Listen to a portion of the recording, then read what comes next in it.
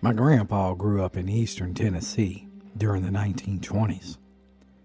He loved to talk about the strange things that he had seen in these hills, living miles from the nearest town. Even with all their beauty, there's a long history of dangerous and unexplainable events that have happened here.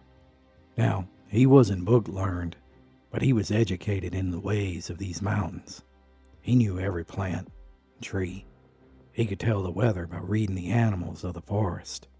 The only book he cared to read was the Bible, and he had read it front to back numerous times until the pages were barely hanging on.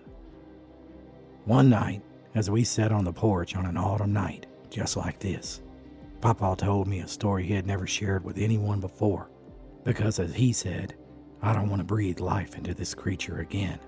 What scares me the most about this story is that it happened on the very same road which I live today. You see, we lived in a holler which was basically a dead-end road with only a few houses on it. Even today, there aren't any street lights, and at night, it can become an eerie place. Now, Papa loved to walk that dark road at night when he would visit family that lived about a quarter mile up the road. This place was surrounded by a dense forest on each side, so there was little to no light coming in from the moon. Anyway, one night he decided to go home after spending the whole afternoon with Uncle Bobby and his kin.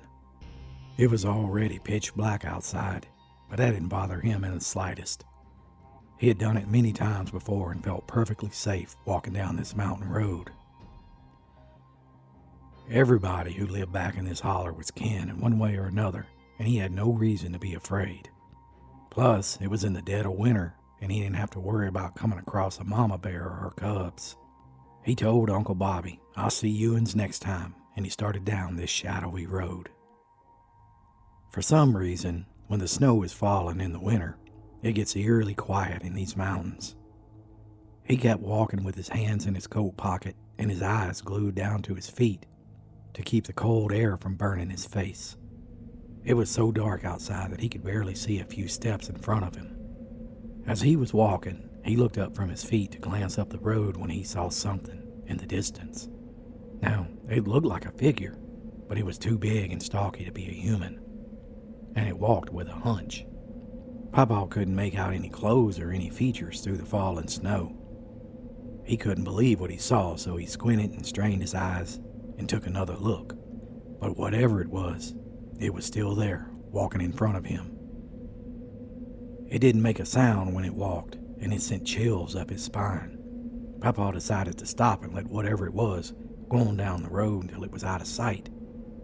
But when Papa stopped, so did the shadowy figure.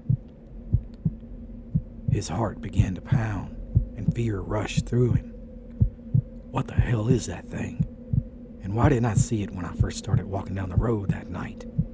Papa started walking slower to see if it would move on, and sure enough, the figure started walking slowly too, step for step with Papa. Now, they were only about 200 yards from Papa's house, which was a relief, but it also terrified him because he worried it might follow him home. Papa stopped again and he hid in the trees on the side of the road, watching to see if the figure would leave. But he just stopped and didn't move at all. All you could hear was the snow falling. Otherwise, it was dead silence. How did this thing know his every move? That's it. Papa decided to make a run for it, so he gathered up his courage and he began running towards his house.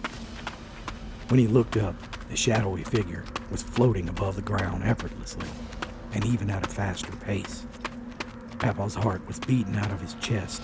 I just gotta get to my gun inside of the house, he thought, running as fast as he could. Finally, when he reached the split in the dirt road, he ran up the right side to his cabin. As soon as he got to the door, he looked back and he saw the shadowy figure going up the road on the left towards old man Jim Johnson's house. Papa locked the cabin door and looked out the windows, but he never saw it again. Am I losing my mind, he thought. Maybe I never saw anything at all. So he just tried to brush the whole thing off to exhaustion from chopping firewood all day. So he settled in for the night with his shotgun close by his bed that night. Hey guys, JD Phillips here from the Appalachian Storyteller, and I hope you're enjoying the story. I wanted to pop in for a moment to let you know that I'm going to be giving away an Appalachian Storyteller t-shirt like this as a thank you for watching this video. All you have to do to enter is just write down in the comments below where you're watching this video from. And next week, I'll pick a winner and I'll send you a shirt just like this of your choice, a black or gray, as a thank you for supporting this channel. And now, for the exciting conclusion of The Shadow.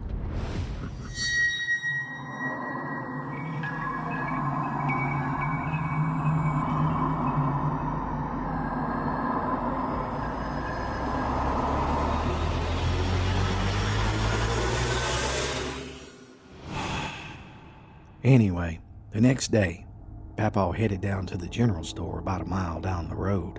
You see, most of the menfolk would start their morning there each day to talk about the weather or to catch up on the local gossip.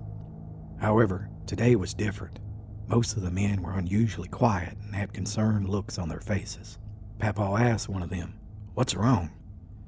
And that fella's face was pale and his eyes were red, and he replied, "Your neighbor Jim died last night. He had a heart attack in his sleep." Papaw felt a pit grow in his stomach, and he grew weak when he remembered the shadowy figure that he had saw walk up Jim's driveway last night. It walked straight towards his house.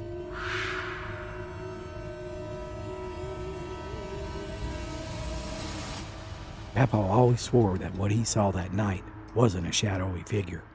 It was death, walking with him that night. He never understood why he saw it or why it seemed to follow him, yet he never told anybody but my pa and me for the rest of his life.